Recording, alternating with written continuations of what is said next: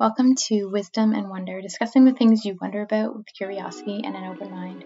I'm your host, Anne, and today on the podcast we have Professor Juilfs to talk about reading and the human brain. I'm so grateful that you're here and that we can have this discussion. So welcome. Thank you. It's a pleasure to be here. Yeah. I guess I would like to start off with a few questions on a little bit of background of who you are. Sure.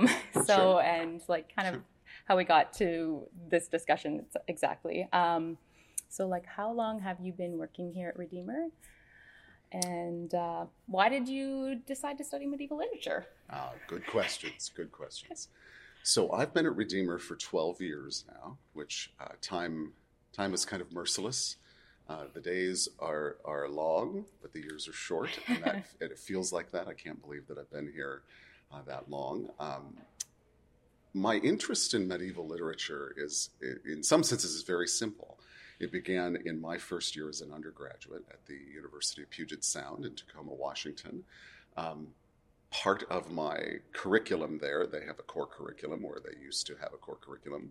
Okay. And the particular program that I was in was what we call in the States an honors program. It means that it was a core curriculum, but set with a specific set of texts that it would read. So here, This was geared towards classics. Okay. So this was a great books program. And amazing. So I had a series of 4 or 5 semesters where we were reading book lists that included usually about 10 primary texts from the past, starting from the ancient Greeks all the way. And this is your first year. This was my first year, and they're divided over semester, right? Okay. So my first year, the 2 courses that I took, one was a historical perspectives, where we were reading Thucydides, we were reading Livy, we were reading the Venerable Bede, which was one of the first medieval texts that I engaged in full. And the second semester was a humanistic perspectives course, and in that class I read the Iliad. I read Dante's Comedy, which was really the beginning of my love of medieval studies. We read Dante's Inferno, the entirety of the work. Those of you here at Redeemer will know we give you snippets over a couple of days. Yes. In my course, we read the entirety of Inferno, and it was a fascinating moment for me. As a young evangelical, I'd been a Christian about 4 years.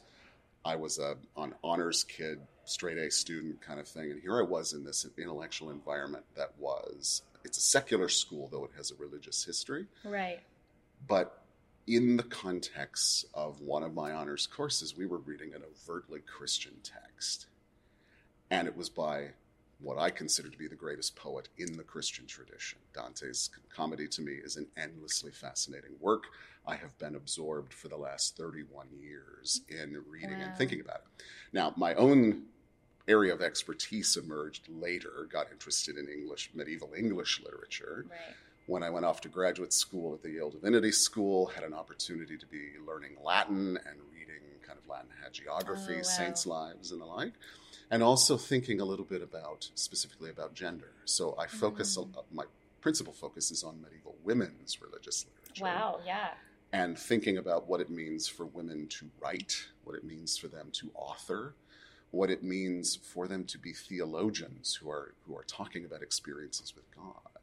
And so when I got to my doctoral studies,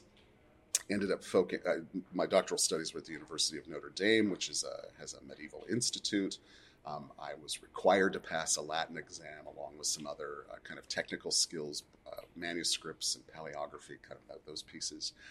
So I love the material culture of the Middle Ages as much as the intellectual life that's there. And eventually settled out on a dissertation that wrote on Julian of Norwich, who's a 14th century female visionary writing in England. Our first named woman writer in English, which is an impressive task. And then the second part of my dissertation was about a French writer, also a woman, Marguerite Perret, who was executed for her book. Oh, wow. In the early 14th century, several decades before Julian came on the scene. And part of the task was to put these women in conversation with one another. How do they go about essentially making controversial arguments as women right.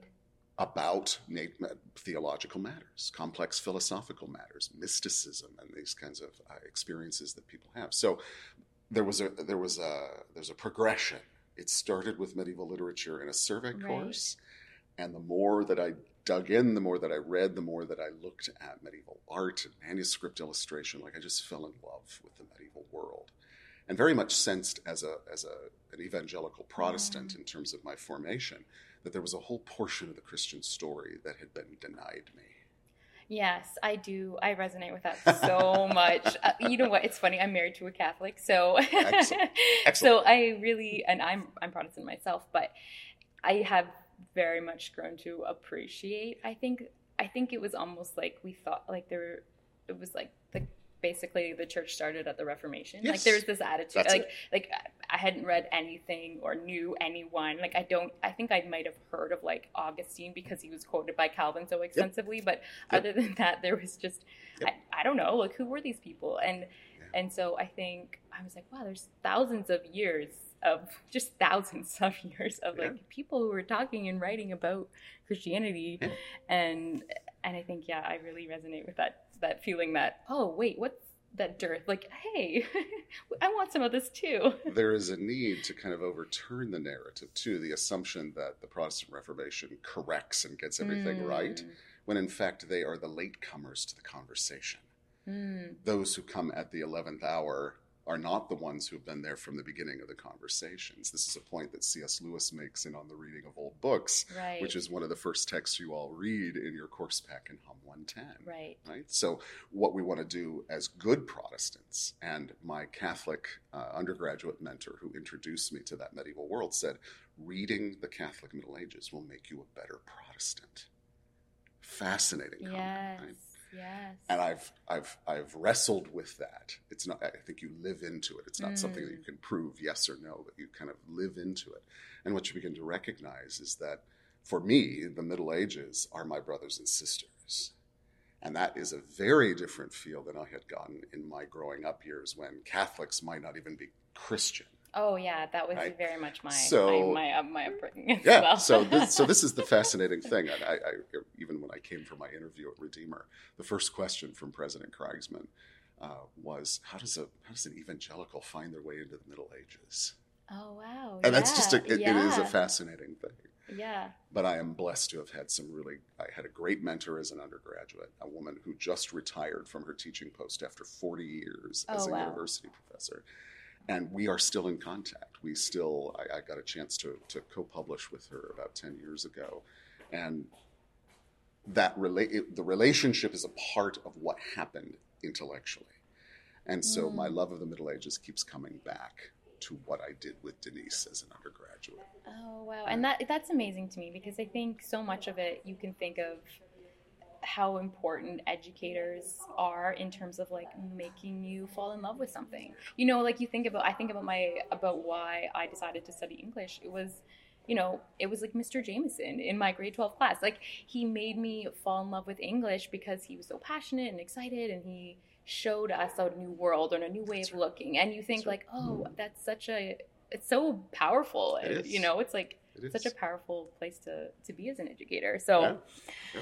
I just wanted to ask sort of because to get kind of into our discussion about talking about Reader Come Home and the reading brain in a digital world, that book that we're going to kind of discuss here, I kind of wanted to know how your research and like what led you to you're in the medieval world and now you're going into a digital world. Like, so what's the connection here? So we medievalists love to surprise and shock everybody because they imagine that we spend our time with all of these ancient crusty documents and that we are the quintessential kind of ivory tower academics who never touch the real world because we're ensconced in the past.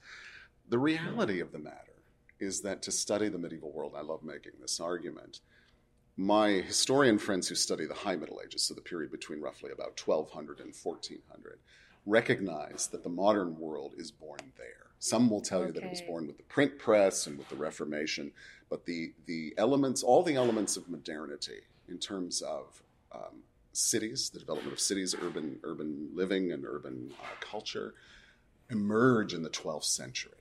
And something changes in medieval Europe when that happens. Part of that change is about texts and books. And the primary engine for that is the university. Okay. The development of the university creates a need for texts and for literacy on a scale that we've never seen before.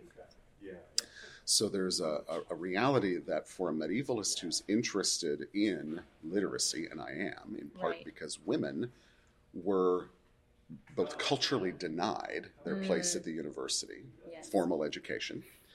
For a lot longer than men. Yeah. But we're also, I will argue, extremely creative in acquiring literacy anyway, because that is the gateway in terms of the realm of the intellect. If you're going to argue, if you're going to discuss, if you're going to have a deep theology, the only way to do that is to read. First scripture, but also all of the commentary, all of the thoughts of others kind of in the process. So when I think about what I do as a reader of medieval women's religious culture, I study what I'm going to call informal literacies. Okay. Do women learn Latin? Some do. Most don't. If they don't, then they write in vernaculars. So Julian writes in Middle English, which would have been the native language of her age. Marguerite Perret writes in a French that is available to her geographic location and the like. And when we medievalists get after the business of Latin, what we call Latinitas versus vernacularity, vernaculars are all of the local tongues that emerged. And we are the benefactors of that, speaking one of those vernaculars, which is English. The process of watching how men and women, especially adult men and women, use their literacy to forward causes, to forward theological positions, to forward, in Julian's case, a particular view of God. Right. These are creative acts. And so I'm interested in, what did Julian know of the Bible, for instance? Where do I find the Bible in her text?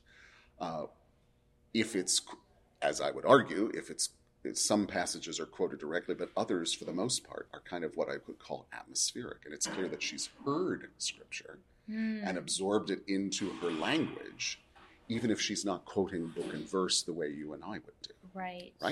So there's cultural practices that are associated with literacy. Fast forward to the 21st century, I was invited when I took this job to teach a course on the history of language. Oh, which is so fascinating. Which is the context in which I first encountered Proust and the Squid. My colleague John Van Rice, who is the current English department chair, had said to me, this is 10 years ago now, after we have a May meeting where we discuss kind of what just happened and where are we going. I had mentioned my interest in building something into my course about current states of literacy with regard to digital literacy in particular. What is the internet doing to our reading? I hadn't imagined at that point how dramatic the smartphone was going to be in that equation, and this is what Reader Come Home really deals with, right? Yes. Is that something happened 2007, which is ironically enough right when when Woolf published Proust and the Squid. She was just basking in the afterglow of all of this hard work. Right. And then everything changed. And it didn't negate what she had investigated here, but suddenly there was a whole new context for what was happening to us cognitively. So I began teaching Proust and the Squid in 2014 or 15, was fascinated by what Woolf was doing. I mean, we're talking about the nitty-gritty scientist who is literally opening people's skull caps, attaching electrodes, and measuring their responses when they read a text or whenever they're engaging something in a digital form. When Reader Come Home came out in 2018, I was a little slow getting to it. I didn't get to it until 2020. Right. But it was the book I was waiting for. Right, yeah. Which was a first-line assessment of what is happening. And at the point of 2020, we can go back 30 years, just before I started my undergraduate studies. And I always, I think, fascinate my students in the history of language class when I tell them about the first email that I ever sent. Oh, yeah. Which was not in a decorative format with Google, it was a blank screen with Courier font, a password, typing, no emojis, no character, right? It was very, very, we would call it kind of barbaric, I think. But at the point at which I did that, I had a friend about 300 miles away at that time who said, you got to try this email thing. We could chat in live time. And it was unlike anything that I had ever seen. In the 30 years that have passed, technology has taken a kind of, if we were to chart this mathematically, we would see a parabolic curve. Like it's geometric in the speed and the breadth of technological spaces for reading that have occurred. I was eagerly anticipating Wolf writing about this because we are at the beginning of what is a historical moment. The last time anything like this happened was the invention of the print press 550 years ago. So the difficulty is that people living 550 years ago didn't know that something was happening when the print press was changing their cognitive apparatus. As Wolf points out, we have the luxury of knowing that something is happening to us, but it's happening in real time. What do we do with that? Yes. So this is the interest. Okay. This is the interest. Well, yeah, and that's fascinating. And just to like maybe ask a follow-up question on that, when you were saying you were kind of waiting for that to happen, is that because you had noticed a shift yourself in your students? Like what? So you were waiting for this. So what was that about? All of those things. Okay. All of it simultaneously. There was a book published probably, I want to say 2011, 2012, called The Shallows, another really interesting read in the early days of this. A professor at the University of Michigan writes in his opening chapter about how he noticed that he couldn't read a novel anymore. And this is something that Wolf echoes in Reader Come Home, this experiment at the end of letter 4, where she comes back to a book that she loved from her earlier days and finds herself fighting mercilessly with not enjoying the text and finding herself fragmented in her reading. And I think for those of us who are, what I'm going to say, out of necessity because of our age, we are hybrid readers, biliterate brains, right? Yeah. We were fashioned and formed on deep reading. Yeah. And then, shall I pause for a moment? Okay. I think we can keep going. Sorry about that. It's all good. I'll have to edit. I'm sure I'll probably have to edit some of this out. That's fine. That's fine. The beauty of recording. This is technology right here, right? You can edit it out. Yes. The cut and splice is still a very useful thing. So the matter of those of us trained, shall we say, old school, who were deep readers, who learned digital reading as a conscious act, right? We were not raised in a culture where we did that. Those were skills that we developed as we bought computers, as we typed dissertations on word processors and that kind of thing. For us, there was, I think, within a period of about 10 years, we recognized that something was happening to our attention span. That reading in the digital space, whether it was email or following, news online or reading blogs or whatever, that it was short and sweet. We could do it for a 5-minute period, absorb a chunk of data, and move on. Right, yeah. Especially when it comes to digital news reading, you can just kind of, and Wolf talks about this, that our metaphors for this are really revealing. When we say surfing the web. Right. Surfing is a skim activity. You want to avoid going deep. You stay on the surface and you kind of bop from position to position. Digital reading I found to be very much like that. So I might start an article, if I'm reading the New York Times, I might start an article. If it interests me, I'll read it in full. But if I don't, I'll back up and go to another article or go to another subject matter, right?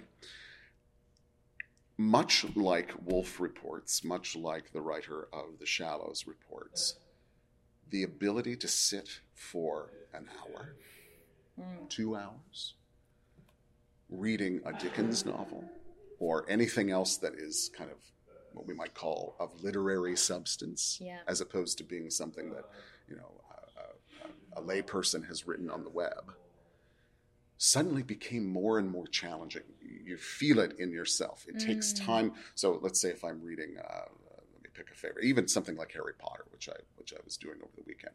If I crack open one of the volumes of Harry Potter, Rowling for me is actually an easy read. It's delightful. Yeah. And I used to be able to devour those books in a matter of hours, but Yeah. I can't do that anymore. So my block of kind of sustained reading is usually about 45 minutes or an hour. And what I find is it takes me about 5 or 10 minutes just to kind of clear the clutter of the distractions, maybe put the phone down or put it on mute, silence it, right? And even make sure that the screen's not visible, because the moment it lights up, like I'm thinking, okay, someone's contacting me or whatever. Right. What it takes to enter a space that is focused, relaxed, quiet, all of these adjectives that I'm trying to come up with to suggest this is a space deliberately for the reading of this book, is increasingly difficult. Whereas I used to be able to do that 20 years ago without even thinking about it. I mean, my whole of my doctoral life was reading books. That's what I did for 8 hours a day, 6 hours a day, 8 hours a day. That's impressive, though, I have to say. To even imagine doing that now. Yeah. I mean, admittedly, my reading now has shifted. I read a lot of student papers. I read emails. Yeah. Right? There's a different kind of reading that I'm doing. But the kind of sustained reading that I enjoyed in my early adulthood feels less doable than it once did. And I think this is what Woolf and others were noticing, especially those of us kind of old school formed. We were noticing within, I would say, a decade, maybe a decade and a half. It's not that long. That something was changing. Something was changing in our cognitive architecture that made that what I'm going to call contemplation. I mean, I'm going to use an ancient term for it. That made that contemplation so much more difficult than it used to be. And if we couple that with an observation that I think lots of culture and tech experts have made, which is that not only are our attention spans for reading compromised, but we find ourselves, we're overworked. We have to rush from this thing to this thing. The idea of having a space that's uninterrupted is almost like a unicorn. Yeah. Yeah. And that has a direct effect on our ability to engage, to process, to do the best of what Woolf describes in Letter 3, that associative kind of reading, where our reading uses a word or uses a phrase, and suddenly our minds are evoked into a memory from childhood. And then, or maybe something like a smell or a taste is evoked, and we linger over it. Or maybe maybe we're reading an intellectual argument that's really stimulating, and we find ourselves with our pencil jotting notes in the margins and highlighting passages. Digital reading does not really accommodate that. And you can sit there and say, well, Kobo you can highlight text and do that. Yeah. That's not what we're talking about. What we're talking about is engagement. A kind of singular focus on the text at hand. And that is one of the elements that I think has changed. I think my students, over the course of the last 10 years, have been saying to me in a variety of ways, some overt and maybe more covert, that they have more difficulty reading a lot of pages. If I assign 20 or 30 pages, like they have a tough time sitting down and doing that. My first year undergraduate honors course, that one course, we read 2,200 pages in that class. I don't think students could handle 2,200 collectively over a semester anymore. And that's just a shift. That was one of 4 classes for me. I was doing other things in addition to that, right? So there's a decline in the amount of reading, in the amount of time devoted to reading, and I think most importantly, the engagement with the reading. Okay, well, to sort of kind of build into this, she in letter 3 talks about deep reading, and she sort of defines it as the immersive and reflective reading that allows us to comprehend complex ideas and engage with text on a profound level. And then she kind of breaks it down into the different processes. So she talks about empathy and imagery and analysis. And so could you maybe just break down some of those processes to sort of give us give the reader or readers. Yeah. Hopefully the listeners are readers. Absolutely. Listeners, this kind of understanding. If you'll indulge me, I think the best way to go about it is actually to borrow, and I do this with my discussion guide to the first one, is actually to incorporate something from Proust in the Square, which illustrates the point, I think, very, very nicely. She provides a passage from Marcel Proust, a famous French author. It's probably a half page, a paragraph worth of reading. And what she invites us to do as her reader is to read this passage, and then in the aftermath of having read it, to ask ourselves a series of questions. If you'll indulge me, I'm just going to read this passage because I think it illustrates the point very nicely. So the passage goes like this. There are perhaps no days of our childhood we lived so fully as those we spent with a favorite book.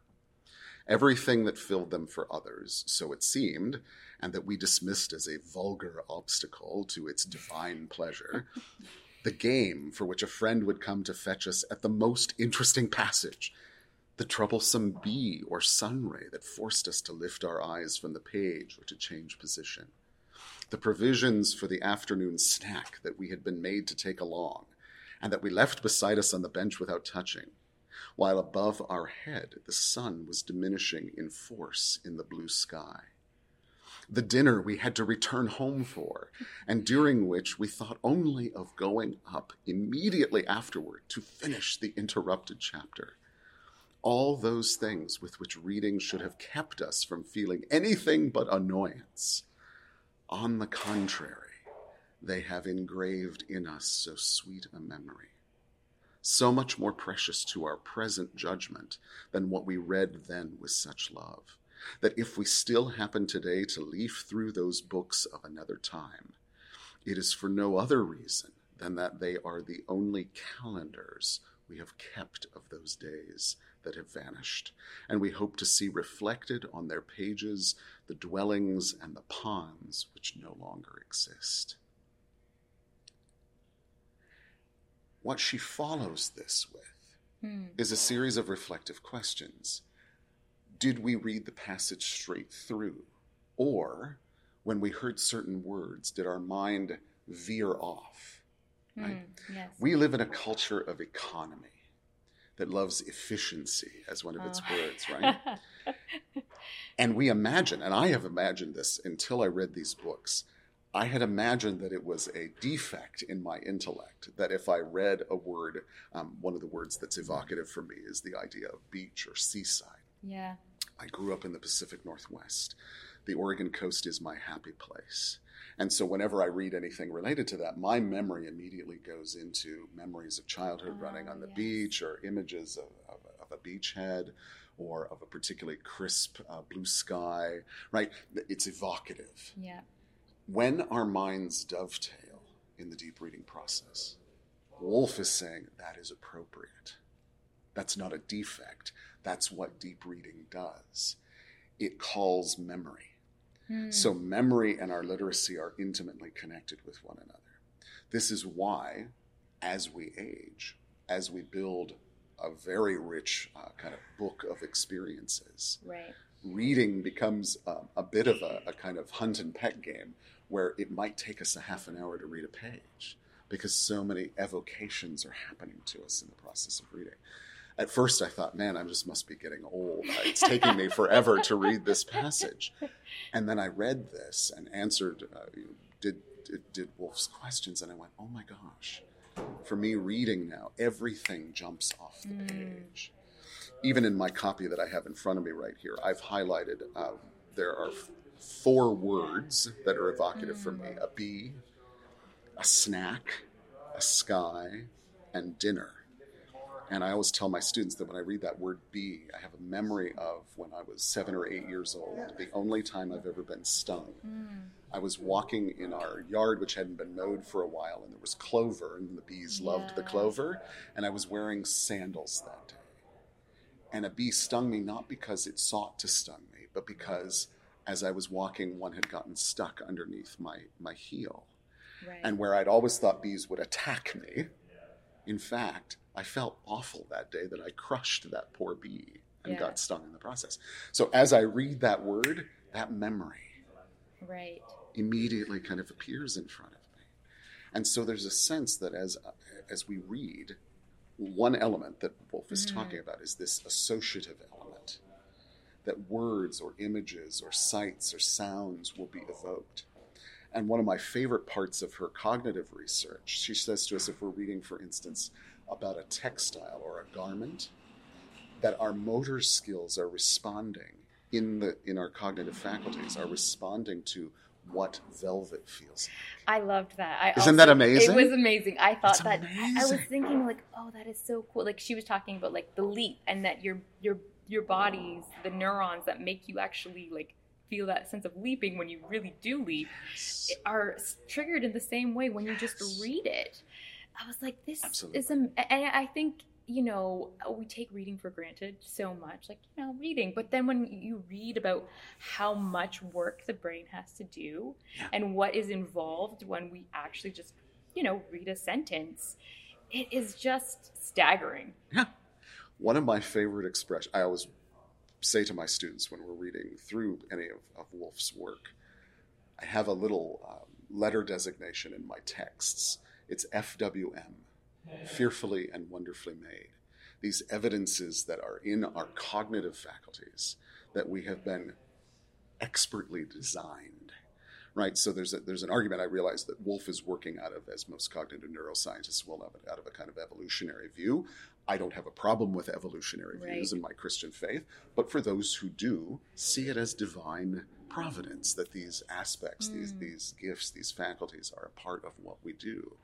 And so the matter of this evocative, associative piece that we are about is actually, to me, evidence of our fearfully and wonderfully madeness. Yes. So this element of reading and making these connections sensorially, Woolf makes the point, this happens in an instant.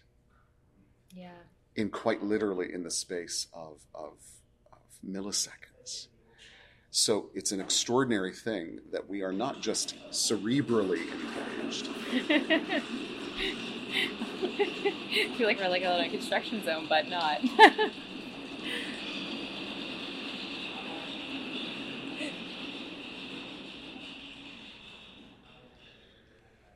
That we are not just cerebrally engaged, but we are sensorially engaged. It's a full body activity. Now, we may not see it as, it's not exercise. A dietitian is not going to see it as exercise, but we are exercising more parts of ourselves than just an intellectual kind of component. So that's one element. The other one that I will highlight, there's several, and if you read the book, you will find them in there. But the other one is this, students are always fascinated by the idea of image making. And this actually has ancient antecedents. If you read Dante's comedy, for instance, he loves riffing on this metaphor from Aristotle that image making is the cognitive equivalent of wax being impressed by a seal, by a signet ring, and that our memory making we might see as pliant or soft, and that as we experience life or as we read books, that information is impressed into the soft wax of our intellects. And that notion of image making is such a crucial one. We underestimate sometimes how valuable our visual sense, our visual system is, right? So that when we are, for instance, looking at something, whether maybe it's a beautiful mountain or maybe it's a family photo or something, we are imprinting not only the information of what's in our visual field, but we're also associating emotion with those things. And this is where, when I mentioned earlier, and you piggybacked off of it, the importance of having mentors who help us learn things. We learn in relationship. So there are certain things, for instance, when I'm reading the Divine Comedy, I have memories of an office visit with Denise and a conversation that we had in that moment. And so when I go through my book, which I have from 31 years ago, like I can see a highlight and go, oh, I remember the day that we talked about that. Yeah. So yes, it's Dante, and yes, I'm remembering a specific episode in the comedy, but I'm also remembering a relational interaction that happened in that space. So image making, we can think of kind of robustly. It's not just about literally, what did we see or what did we learn? It's also about the context in which those things were garnered. So deep reading accesses those, but it also creates them, right? Yeah. It's an opportunity to make new impressions in our cognitive faculties. Yeah, I think when in that, I actually, like in that chapter where she talks, in that letter, I should say, that she talks about all the deep reading and all the different, the thing that I found really striking was her, when she talks about the analogy, and like also, I don't know if this is in the same chapter, but the common knowledge, right? Like the fact that we know certain lines of text, and it's sort of just ingrained in all of us. And if I mention that, you will know what I am talking Yes. about. But, and then she was talking about how without that sort of common thread, Good. we will like lose some of this, like we are the togetherness of Yep. like what it means to be formed in, I guess, a Western culture, or have these ideas. And it was just so powerful to me. I thought, wow, that's awful. Like I kind of felt like that was the moment where, like, the whole book a little bit is like, this is an alarm bell. We really need to we really need to think about what we're doing here. And then for that, I was like, oh no, yeah, that's terrible. We won't be able to talk to each other with the same words. And yeah. There's, going back to the 80s, and when I was a high school student, and then into my early undergraduate days, and I owe my father who passed away in January. I took off of his shelf 2 books and never returned them. And unfortunately, I've done this on a couple of occasions. I hope that the thievery was merited by the fact that I engaged the learning that was in them and would use them in my teaching. In the 80s, there were two books in particular that kind of began a broad cultural discussion about what we're going to call cultural literacy. Yeah. That term is E.D. Hirsch's, from a book about cultural literacy. And part of the revolution of that particular book was that in the back of it is an appendix that's alphabetical, and it just has a list of what he considered to be items that every literate person should know something about. So for instance, I want this book now. So for instance, under D, you will find Divine Comedy. And the goal there is not to say, well, I've read Dante, or I've read, I know everything about Inferno. The point is to say, this is a 14th century Italian work that shaped the Christian imagination. Just to be able to have a sentence that suggests that you know who this is by, or what it's about, or why it's culturally significant. And so you can do that for all of these elements in this alphabetical list, right? So my dad and I would do this little task. He would open up the dictionary back there, and he'd pick a word and say, tell me something about this. And if I could, then I was, at that point in high school, then I was demonstrating my awareness of the cultural literacy that's necessary to kind of survive. These would be things relevant for news articles, or to listen to the news on a nightly basis, that people would reference these things. I love telling my Hum 110 students here at Redeemer, when we read Machiavelli's The Prince, okay? One of our favorite adjectives in contemporary society is Machiavellian. And I say to them, I want you to know where that came from, so that as we read The Prince and we look at a very striking argument about the most efficient kind of government is tyranny, then we might say, okay, to be Machiavellian is not a good thing. That's not. Yes. there's a particular kind of valuation of that term that we need to have, right? But the ability to know that is something. Machiavelli was an Italian writer in the Italian Renaissance who wrote about political theory, who wrote about what is proper governance, right? To be able to do that gives us access point across space and time. So cultural literacy is one element of the things that you were just talking about, this ability to connect, to have a common language, a common set of images and references that we can rely on. The second piece of that is so important actually came about from a book that I think was in part responding to Hirsch's book. It was a book called The Closing of the American Mind by a teacher at the University of Chicago, Alan Bloom. And that book was arguing that because we weren't reading common texts, our ability to communicate with one another on those cultural literacy levels were dying. That if we haven't collectively read Plato's Republic, then what's the point of invoking the allegory of the cave? Right. If you don't know what the allegory of the cave is, it's a reference that is literally has its back turned to you. And I think here of a wonderful quotation that I was given when I was a 6th grader. In the Pacific Northwest, we would do a week of outdoor school. So they would take us up to a camp, and we would study soil and animals and rocks and all that kind of stuff. And one of the guidance counselors there gave me it was a quotation essentially by English writer Thomas Hardy, and it says, "To the person uninstructed in natural history, a seaside walk or a walk through a forest is like walking through a museum where 9/10 of the works have their back turned to you." Now, he was talking about natural science, the idea of just taking a nature walk, not understanding anything about trees or about mountains or about animals and the like. But we can apply that generally to what we can call Western civilization. That if we don't know the great works of the Western civilization, every time they're invoked is literally it's a dead point in our ability to connect with that reading. I've made a habit over the years now when I read a text, a literary text, even secondary texts, I'm an avid highlighter, and I will use green to highlight a writer or a reference to a text.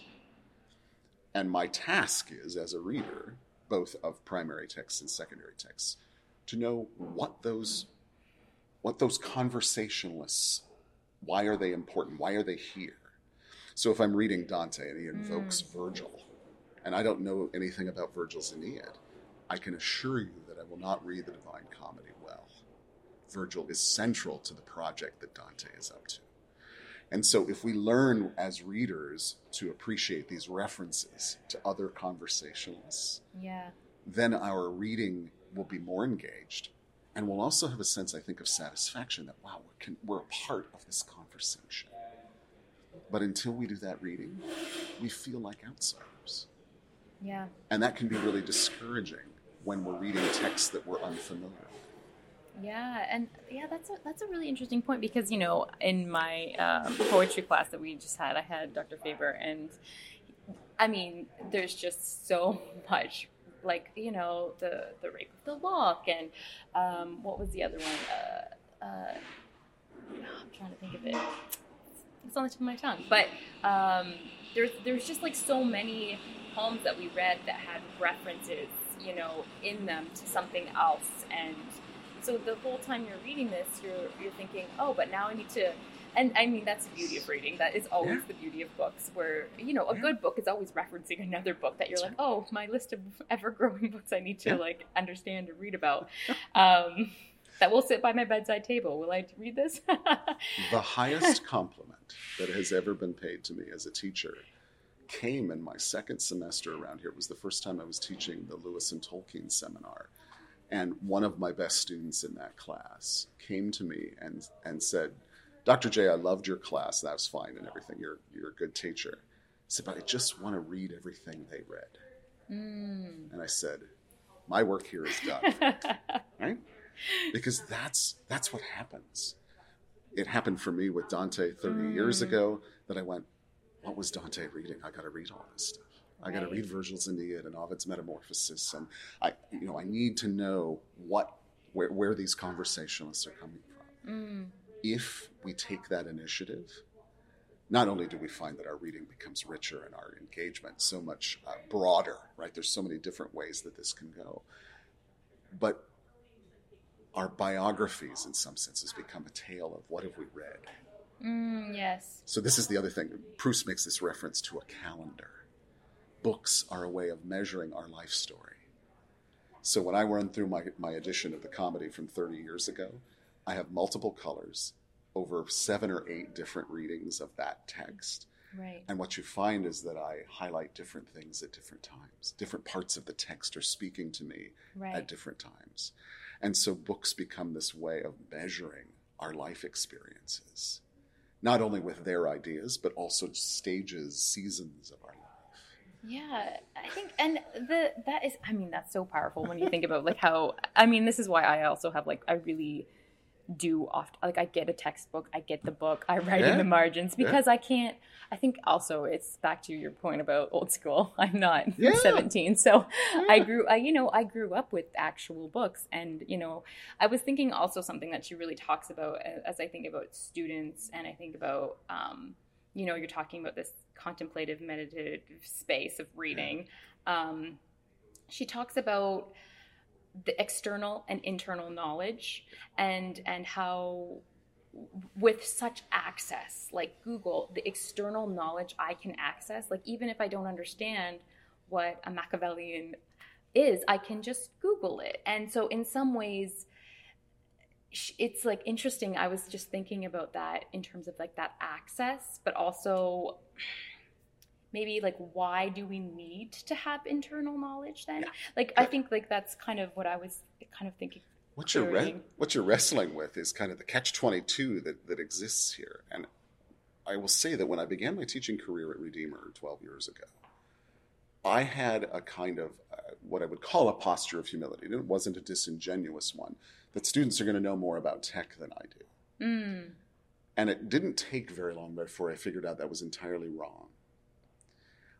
I wrote a dissertation, not only with a major research library at the University of Notre Dame under my belt, but with all of my computer skills to use online Oxford English dictionaries and corpuses of Latin texts. And like, I have a really sophisticated ability, even with Google, to find information that I want. Maybe it's a Latin text from the 9th century or something. I know how to control my search engines and find the things that I'm looking for.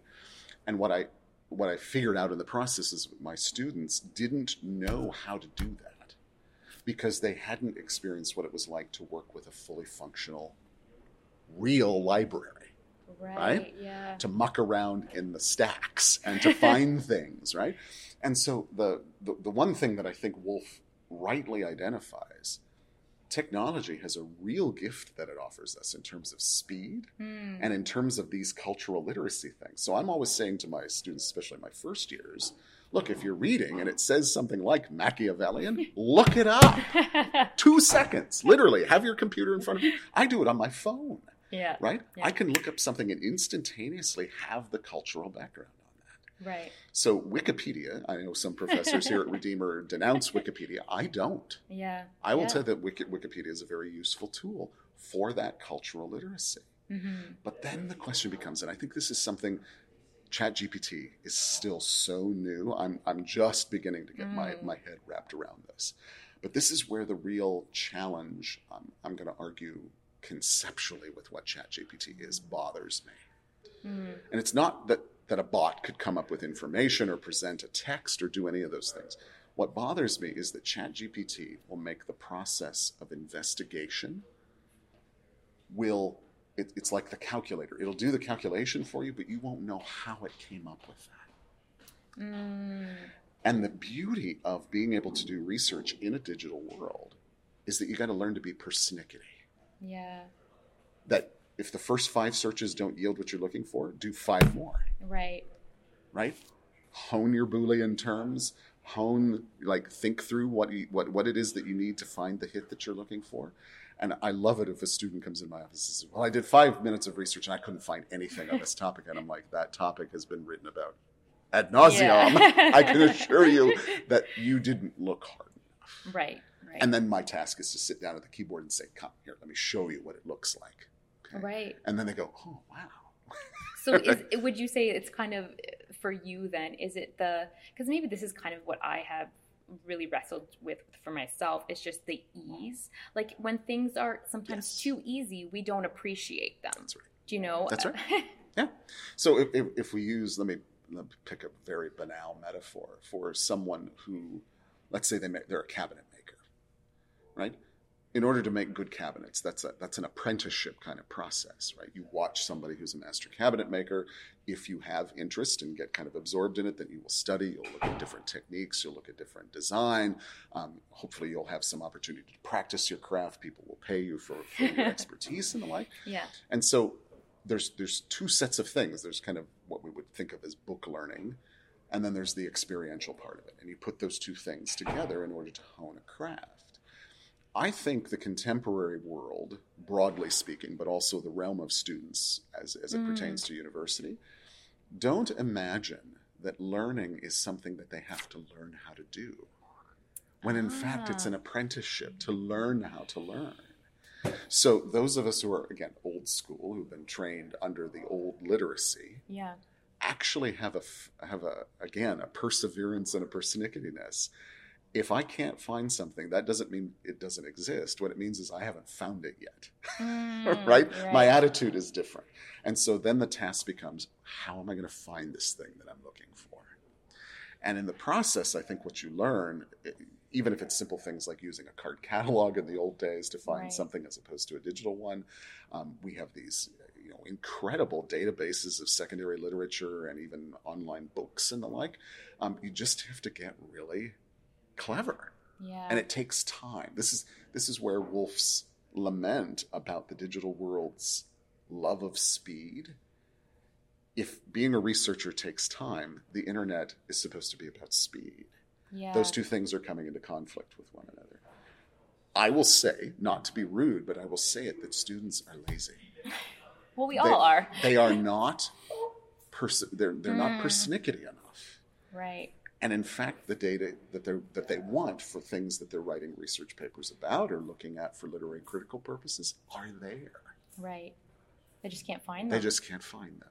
And so part of our task, I think now, and this is going to be an issue for more than just, I turned 50 this year. So, I've probably got another 15 years or so of teaching and doing research in the academy. This is a problem that's going to extend beyond the lifetime of my career. Right. Which is helping students in a digital age learn how to investigate. Right. And part of the challenge there is those of us with old school formation, we're going to die out. So the question is, will your generation and the generations behind you learn the skills that you need to pass on to future, pass the torch. Right, to future students, whether that's your own children or literally as teachers in public and university spaces. Yeah, that's well, and this is sort of what I guess we sort of talked about this prior to us even starting the recording about like the difference that she has been noticing. Like she goes through about empathy, and that like the degree of empathy has gone down in recent days. She also talked about the Mark Edmondson's work, who talks about one of the problems of either being so rigid in your belief system, of being like there is no other way, and not being at all open to having your view challenged, or the absence of a view, right? Just being ignorant of where you come from, the views around you, and just being like apathetic, like, well, you know what, who cares? Yeah. And so he talks about those two ideas, and then she does as well. But I think that is something that I think as is kind of relating to this, like the whole idea of like students needing to, like that where we are as a society, where we are as people. It's a little bit alarming. It is. Yeah. And it's simple when these things, I think what Juilfs' work, both Proust and the Squid and Reader Come Home, I think where she is lamenting is literally how quickly this has all changed. She publishes a book in 2007 about the glories of a multiple 1,000-year process of humans developing the capacity to read text on a printed page. Right. And then literally within a few years' time, that's being threatened. Right. Like, how quickly does that happen? Yeah. We're not talking about a rise and then a decline. We're talking about rise and then precipitous fall. Yeah. So in that context, then, I think what she's identifying, and I think about this very simply as both a teacher, but also as a discipler, as someone who sees this as relevant to our Christian faith, that you are never more than a few years or a few generations away from losing some skill or habit that you've wanted to cultivate. When I was an undergraduate, I actually, just after I graduated, I was on staff with InterVarsity Christian Fellowship doing campus ministry for a couple of years. And the particular staff worker that I was apprenticing with said to me, "You're never more than 2 years away from complete disintegration." And I looked at him and said, "What are you talking about?" He says, if your third and fourth year students don't build relationships and disciple first and second year students, then when those students are in their third and fourth year, they can't lead anybody. Right. And suddenly, it's not a big deal if that student doesn't get engaged or get involved. I went, now I see why it matters. Right. So I don't think it's quite that alarming. I don't think it's a matter of a year or two. But I do think that we're talking about a trajectory maybe over 5 or 10 years that we need to safeguard the practices, the habits of deep reading. Yeah. Redeemer is an unusual place. I think we are old school enough here that students are they're being forced through their textbooks, through their assignments, to do a lot of reading. Even the core curriculum with our course packs, we're saying to students, you need to be old school textual readers. Right. Now, there may come a day, I don't know if it'll be while I'm here or after I'm gone, when maybe the entirety of the course pack is digitized and everything is in a virtual space. What I know from my students' testimony already is that digital, so even this semester with the history of language class, our textbook was digital. Yeah. And uniformly students said this was not good. I didn't have the discipline to read, and I was frustrated when I was reading on a screen. And that to me is the canary in the mine shaft. They didn't like that format. And the problem for me is actually if that book will ever go back to print. And that's an Oxford University Press book. Yeah. So access, right? I think that's the other thing. Access, absolutely. So what we're looking at, and I will always say that I don't think Woolf is a Luddite. I think she's very much accepting of the fact that technology is here. We're not going to eliminate it. But I think what she is signaling to us is that if we are not, I'm going to call it custodians of an older methodology that is tied then to the material objects of real books, right. We could have tons of libraries scattered around the world and no one who can access them. Right. That would be the tragedy, is if no one can actually use the wisdom and learning accrued over the last 5,000 years. Yes. And if someone says, well, I can just Google it, I'm like, are you really accessing it? Are you sitting with it, absorbing it, living with it, marking it, internally kind of digesting it? Or is it something that you surfed and on you went? Right. And then will you remember it? Because that's the other, I think that was the other thing that struck me too about, I when she was explaining her struggle about like trying to read something again, that was something that I thought, wow, like when I was a teenager, I could I could read, like I could sit and read all day. Like if it was a great novel that I was really into, like, yeah, it was no problem. And now I think there's two things. You kind of mentioned this, the efficiency economy of the culture that we live in, where it's like the religion is how fast and how efficient you can be and how much like a computer as a human you can be.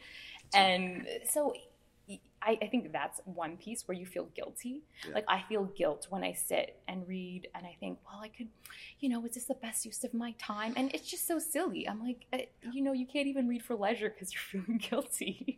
Even the word leisure is actually a crucial kind of marker, I think, in all of this. One of the things that my medieval monks, and I've spent a fair amount of time reading their literature too, there's a concept that emerges in some of their writing that in Latin would be called sanctum odium, sacred leisure.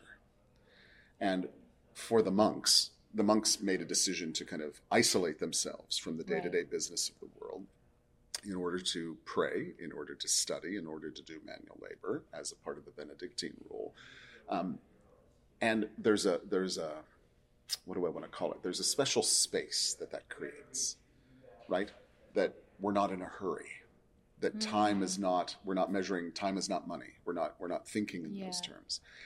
And the result is that that the monks would linger over scripture, over the fathers, over the commentaries, over the poetry and other creative things that emerged from their engagement with the faith.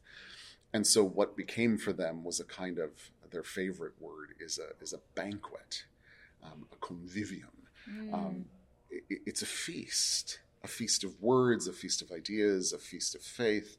And so part of our challenge is to somehow find, it may not be a feast, maybe it's fast food. I mean, I don't know how we would you want to use the metaphor today.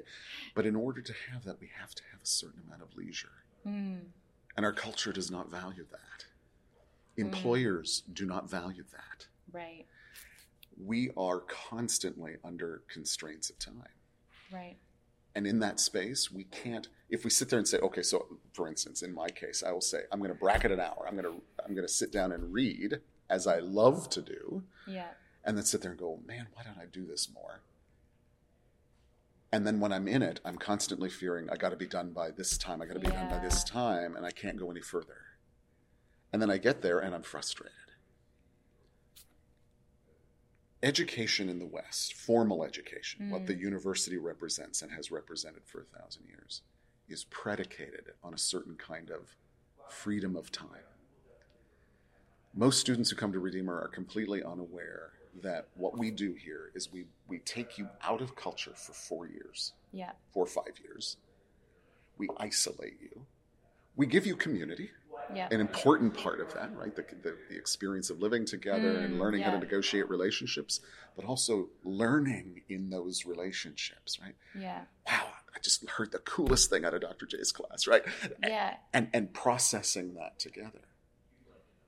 What we know, or what I know at least, is that will all come to an end when you graduate. Yeah. You will never have the same kind of structured space and time outside of here that you did while you were here. So in some senses, I want to say, like, gorge at the feast, because you won't have time like this again. Yeah. I mean, well, and that's and see, for me, as someone who's going, I'm 33 and I'm going back to university. And so I already have, know this. And I actually did a year and a half of undergrad, and then I did college, and then I worked, and then now I'm back at university. And so, but when I pre being married and kids and having that freedom the first time round, in some ways it was like good. But this time it's interesting because I feel like there's pros and cons to both, obviously. Sure. But like the life experience of actually knowing, like having time to read. Like I have always read, and so now I have I got 9 years of reading on everyone. You do. And so absolutely, as a person who's always loved to read, I'm like, oh, but even when my professors are relating, I'm like, oh, well, I read this other thing that reminded me of this, my connections. But I mean, it makes reading harder, back to your point. But it's also you're applying the Wolf associative model very nicely.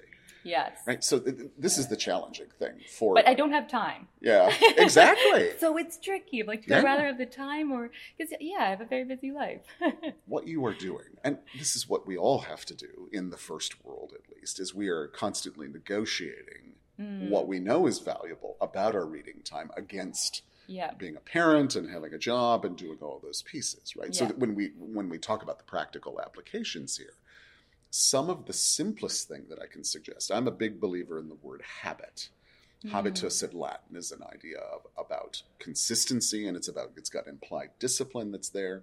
Even the notion of monks wear a habit, that there's a kind of garment. So what we're doing is we're creating selves who consider certain kinds of practices beneficial as a regular kind of practice, right? If there's any kind of preaching message that I would give out of engaging Wolf's work, it's this. You cannot hone what you don't do. If you do not read, then it will very quickly become the case where you don't read at all. If you are a reader, even if you're not an avid one, there's time to become an avid one, but even if you're just kind of at a beginning stage and you read a few things and go, wow, actually that's really interesting and I want to know more. Yeah. That spark, if you create the habit, and again, it might only be, let's say it's a half an hour a day. Yeah.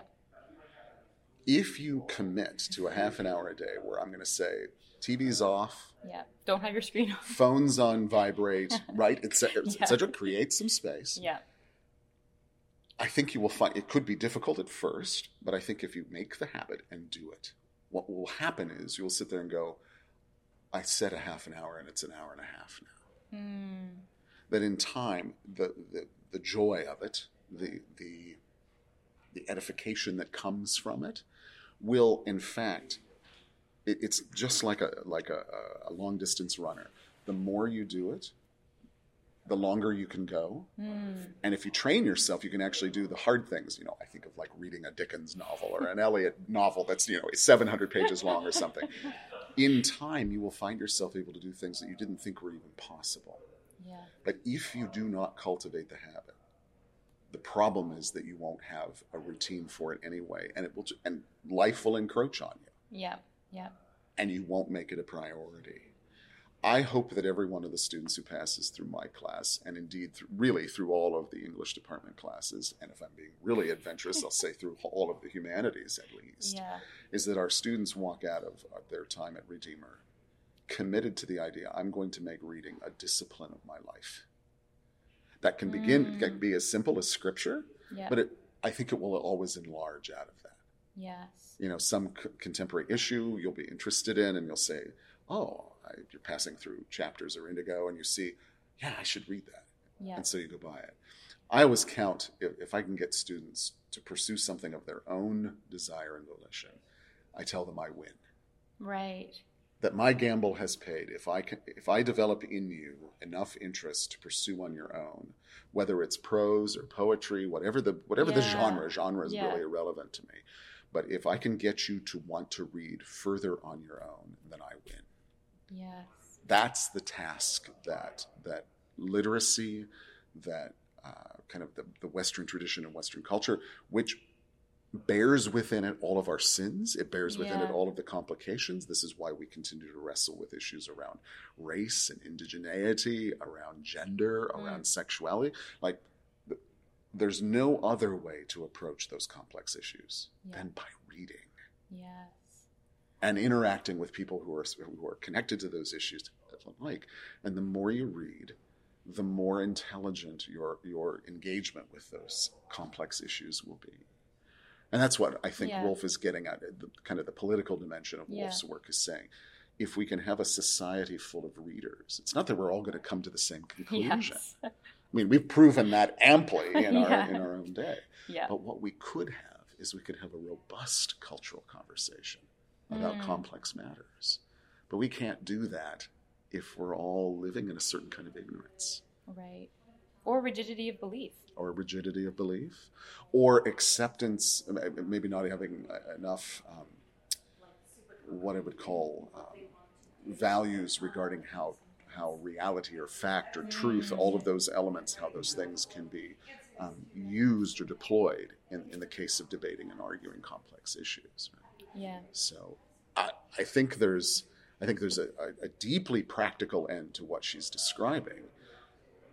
You could sum it up very simply as read. Right. Right. Read whatever you can get your hands on. And I will tell that to people. Yeah. But the more you read, I would hope that begins to hone your aesthetic. Yeah.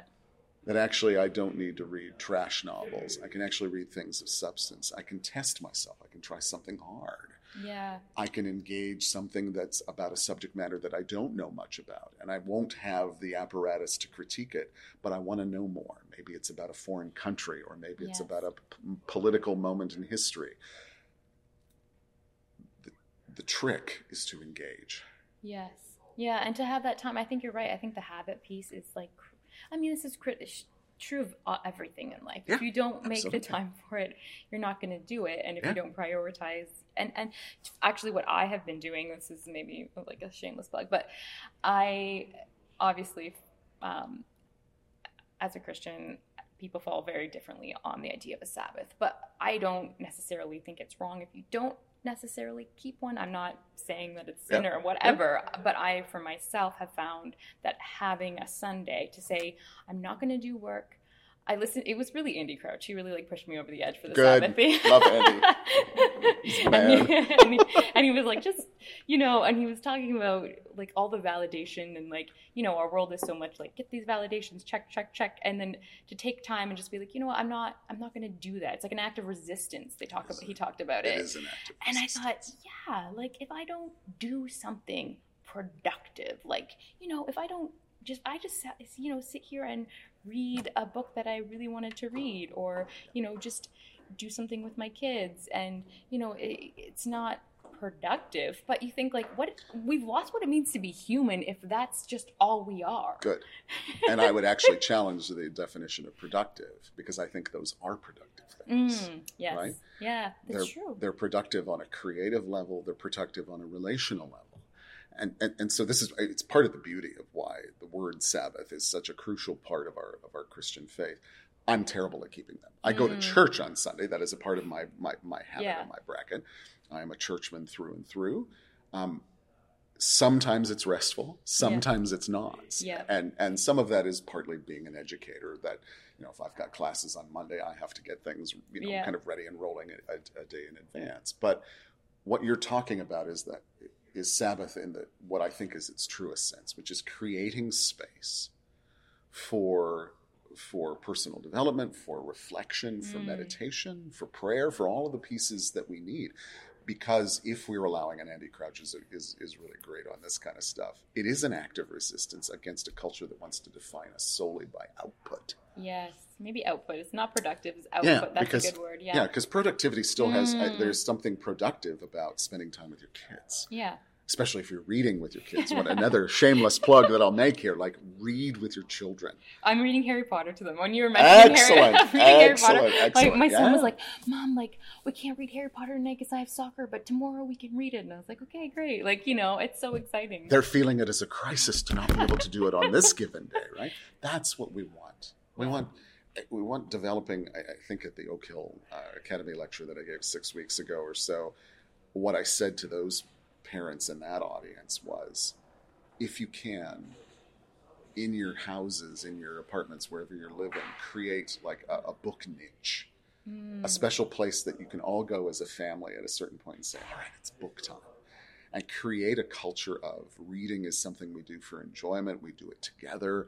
We do it, right? Yes. Just kind of building the sense that reading is, not an isolated act, and it never is. One of the great kind of illuminations, I think, of my professional career is figuring out that neither writing nor reading is a solitary act. That those are communal things. We do them together. We read and process together. We write together.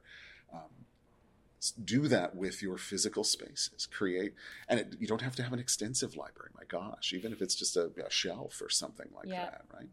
Create a space for your kids, for your family, to say that this is a part of what we do.